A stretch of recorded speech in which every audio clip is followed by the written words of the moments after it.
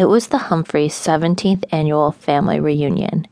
Everyone had made it this time, even Aunt Edna, with her "I'm better than you" attitude, was here. We sit at the dining room table, enjoying a large feast and listening to Uncle Ray babble about the war. Mom was sitting in her usual spot, as far away from Uncle Ray as possible. Then it happened. The whole dining room changed in the blink of an eye. Emily let one rip, echoing through the wooden seat and disrupting everyone's fine meal.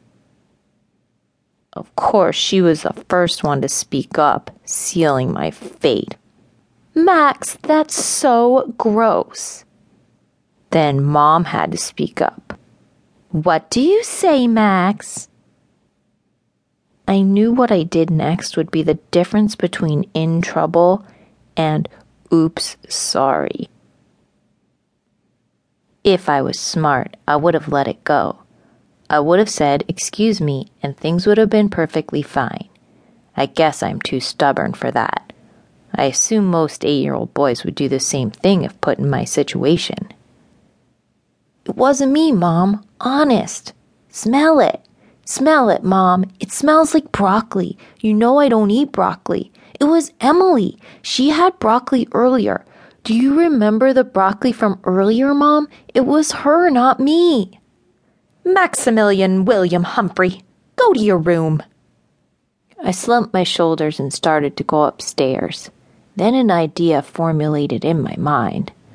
I should have learned my lesson by now, but as I mentioned, I'm stubborn.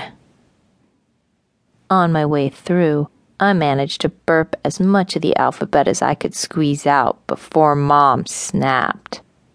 "That's it, mister. You're grounded. No toys or anything fun for a week. Now go to your room and stay there." It's funny how things can change in an instant. All of a sudden, Mom's voice got really deep and slowed way down. Fire shot out of her eyes. Smoke came bellowing out of her nose.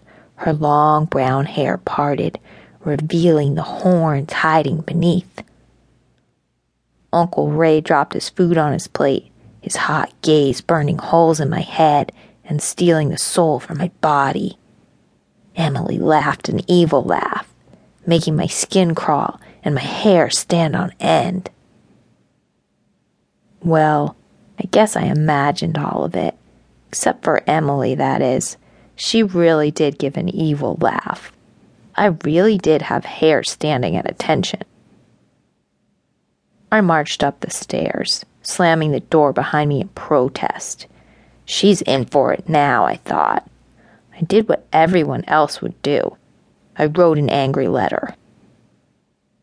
"Dear Emily, you are a royal butthead. Your farts smell like broccoli, and your breath is not much better. Your boyfriend is ugly, and you're stupid. Now that you know how I feel, I want you to stop getting me into trouble. I don't know why you keep picking on me. It isn't fair. Signed, the boy who never sees daylight. P.S. Your butt stinks."